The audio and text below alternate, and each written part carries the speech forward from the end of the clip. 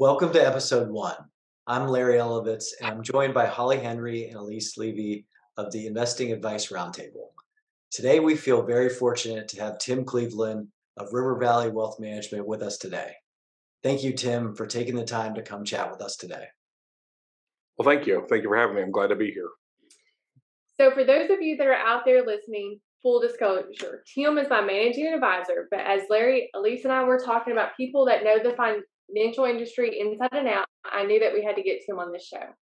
So another disclosure for fun. Tim is actually, he was my financial advisor becoming my managing advisor. So he's not just my boss. He is someone that I highly respect for several years now that has transformed into my mentor too. That's awesome. I'm so glad Tim is here. Holly, before we get started, would you mind just giving us an introduction for Tim? Sure. So Tim is an LPL registered financial advisor with 15 years of experience and leadership in the financial industry. In April of 2015, he founded River Valley Wealth Management, a financial practice that specializes in retirement planning and estate conservation. Through LPL Financial, Tim currently holds the Series 766 and Series 24 General Principal license and is an AAMS certified. Prior to his career as a financial advisor, Tim was also a local business owner for 20 years. So when Tim is not serving his wonderful clients, he supports local charities and organizations. These organizations include the Chamber of Commerce, Knights of Columbus, and the local Boys and Girls Club. Aside from his work in the community, Tim enjoys spending time with his family. Tim and his wife, Joan, have been married for 28 years. They have 2 sons and 7 grandchildren. Awesome. Thanks, Holly, for that introduction. Tim, we're so excited to have you. Maybe just to start, can you give a little bit of background of where you're from, where you grew up, and how you got here? Sure. Yeah, it's a long route.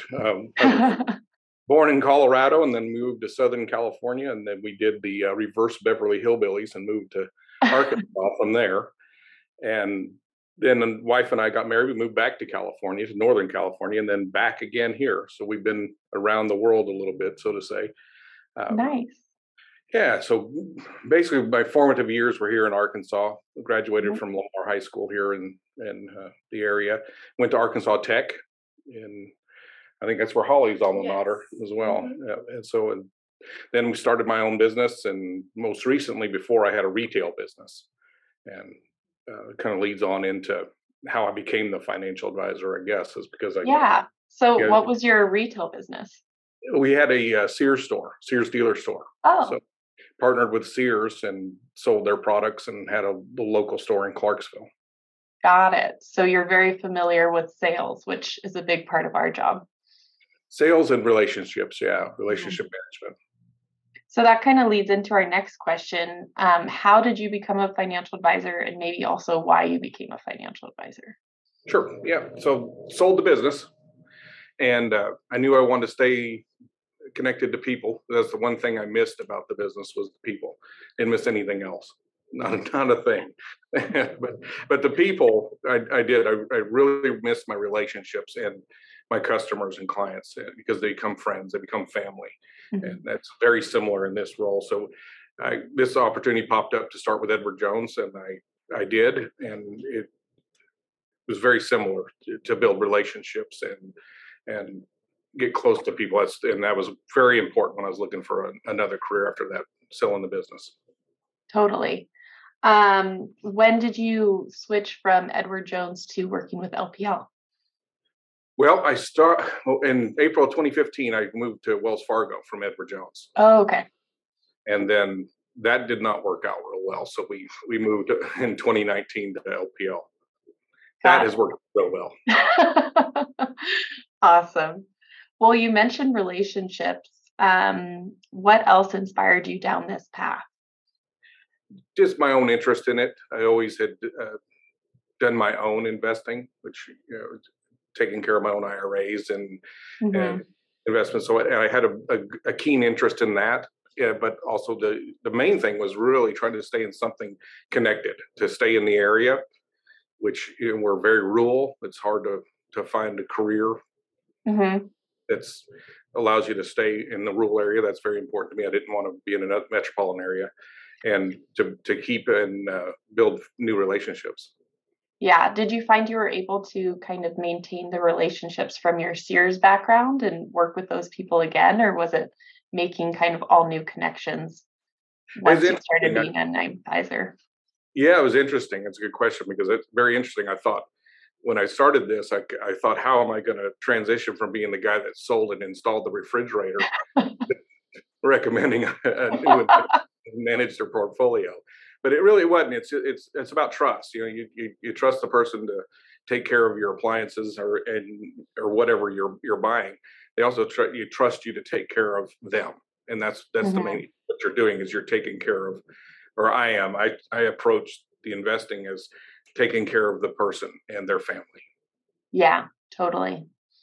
I think, one side we're advisors, but also we're kind of therapists and family counselors in a lot of ways because we are a big part of people's lives. It's cool. Yeah, I joke with Holly that sometimes I want to put that Charlie Brown sign out that says the doctor is in 5 cents of therapy because that's a lot of times that's what we are. We're Yep. get vented on. We get asked questions that don't have anything to do with their finances. Yeah, my managing advisor calls us professional hand holders. That's very true right now, especially Yes. So, what has been your favorite part about being a financial advisor? people. I love people, and I love making that connection, and that's the most rewarding part Mhm. of it. Yeah, and I get to we go through generations. The hardest parts when you start, when the client passes away, but when their heirs stay with you, that's very rewarding because that's a promise we make to people is that the last thing we'll do for you is make sure your money goes to where you want it to go. Yeah, And so relationships and people. I know I keep saying that, but that's the most important thing to me and most rewarding. that's awesome. Well, it sounds like you're really passionate about what you do. I know you've been around the industry for a while. How have you seen it change since you started till now? That's funny. You guys are going to get a kick out of this. When I started, technology is what's really changed. It's huge. Mhm. When I started, we didn't have email. Oh my gosh. It was not it wasn't allowed because how just like you guys we with texts and things, everything Yeah. had to be regulated and permanently maintained. They didn't have ways of doing it. So we didn't have email in 2007. Wow. That is crazy to think Got it about. shortly after, but it was crazy. But that's the biggest thing is technology and just like this, the Zoom meeting. At least you're in Nevada, Larry. Hmm. Where Ohio, like so Dublin, Columbus. here we are spread out across the country, but we're on the same call and talking. That was not possible in Hmm. 2007. The internet was horrible, and Yeah. so those are the biggest things. But also, there's a bigger market for people seeking advice now than there was before. In 2007, a lot of this business was product selection rather than Hmm. advice and financial planning, and the whole industry has morphed into that advice centric service style. Yeah, which I think all of us would say is better. It's changed for the better. Oh, I agree, 100%. Yeah. So, what's a big misunderstanding people have about being a financial advisor? Yeah, I don't know what people's understanding. Maybe that they're like the commercials where the guy is, he's the big shot or something. I guess I don't know. It's that we have all the answers or know everything about every stock. That's one thing that people will ask me about stocks, and I got to look it up. I don't Hmm. know every one of them, but I think that's a big misunderstanding, and that you know, I don't know. That's a great question though. All right. Well, we'll get back to that maybe. What do you think is the most important tip you can give someone who's thinking about starting their investment journey, starting to work with a financial advisor, really at the beginning of the whole process? Just visualize and verbalize your goals. Why are you investing? Mhm. If you set that out, you can plot a course to the end result, and be consistent with your investing. Stick with it. It's keep in when times are tough like they are now. Keep in remember what your goal is and what your time frame is, and keep that in mind when you're looking at the performance. But be consistent is the most important thing. So I'm going to put you on the spot. So if someone is looking for a financial advisor, is there a trait that they should be specifically looking for in that financial advisor? And is there specific traits that they should be staying away from? Mm-hmm. Well, I think people are pretty intuitive. If you meet a advisor and they make you nervous, that's obviously you stay away. But if you feel comfortable with somebody, just stick with who you're comfortable with. If you can talk to them, if you don't feel like you can talk to your advisor, it's a wrong fit. You should be able to have a conversation. You should be able to verbalize what your concerns are and what your goals are and not feel intimidated. Because it's an intimidating process to begin with, is to start to reach out to an advisor. And a lot of people think they can do it themselves, and some people can. But to recognize that you might need some advice and help along the way is a big step. But be comfortable with who you're dealing with. Yeah, definitely. That's great advice, because I think a lot of people we meet are very insecure about their finances. So, asking for help with someone you feel comfortable with is so important. What investing mistake do you see happen the most? It kind of ties into that last one a little bit, but it's emotions. Money and finances are highly emotional, and people make emotional decisions. That's the biggest mistake. Taking advice from the guys at the coffee shop is another. They got a hot tip on a stock and they want to sell out of their good mutual fund they've had for years. Those are mistakes we've seen, but it's more than anything, it's emotional. You get a market downturn and people get excited, get scared, and make the wrong decisions. As Warren Buffett says, is that you buy low and sell high. But most people, when you let emotions get involved, you make bad decisions and you'll sell low and buy high. Yeah, totally. Well, this year has been specifically, hard with the down market. So when people are emotional, what do you kind of tell them to maybe keep them from jumping off the cliff? Go back and review what your goals are. When you start investing, whether it's in your first IRA or a 401k, why are you investing? You got to figure out why you're doing it. There has to be a reason. If you're just putting money in, then there's not going to be any staying power. You're going to pull it out and do bad things. But if you have a goal that, say, maybe I want to retire at 55 and I'm putting money towards that, and they get scared when they're getting close to it, you got to remember why you invested in the first place. And that when you go back and review your goals, look at the long-term history of it and how this particular investment has worked and the returns that it's gotten, you can make sense of why to stay in it and keep going. Mm-hmm. Well, this kind of relates to my next question. Why do you feel someone should work with a financial advisor instead of trying to do all their investing on their own? One, it's overwhelming.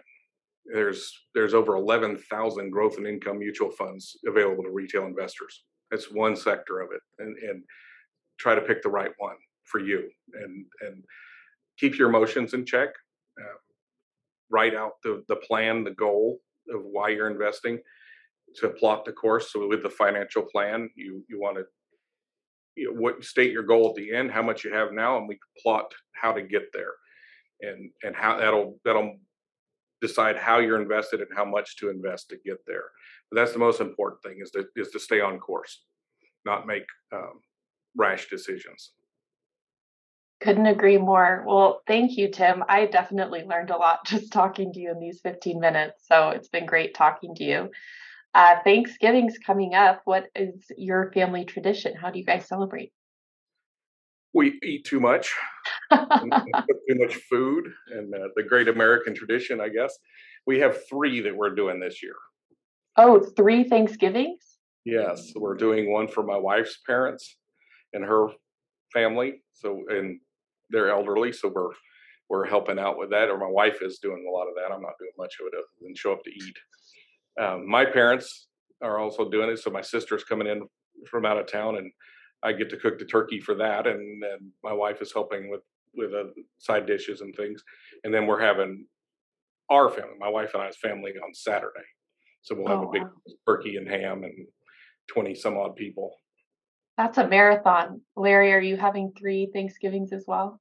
No, definitely not 3. Like I say, we usually just have 1, but it's nice. We have family coming in town.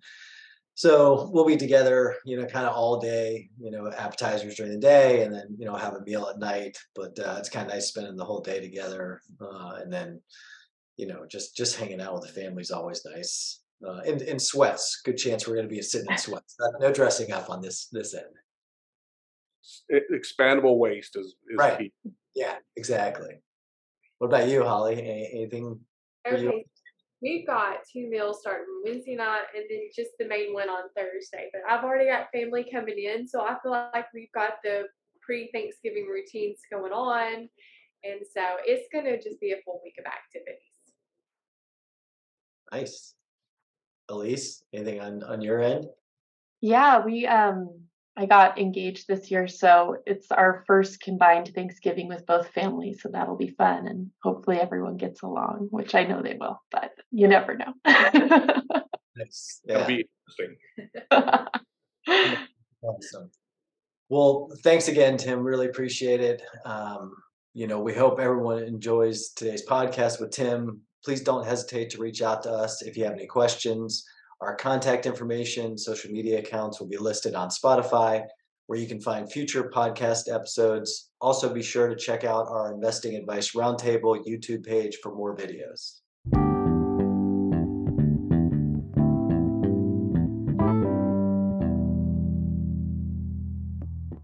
Our disclosure statement. I'm Holly Henry with River Valley Wealth Management. Securities and advisory services offered through LPL Financial, a registered investment advisor. Member FINRA and SIPC. I'm Larry Elovitz with Redwood Financial Group.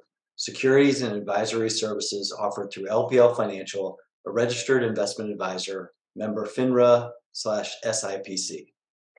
I'm Elise Levy with Legacy Wealth Planning, securities offered through LPL Financial, member FINRA SIPC, investment advice offered through Legacy Wealth Planning, a registered investment advisor and separate entity from LPL Financial.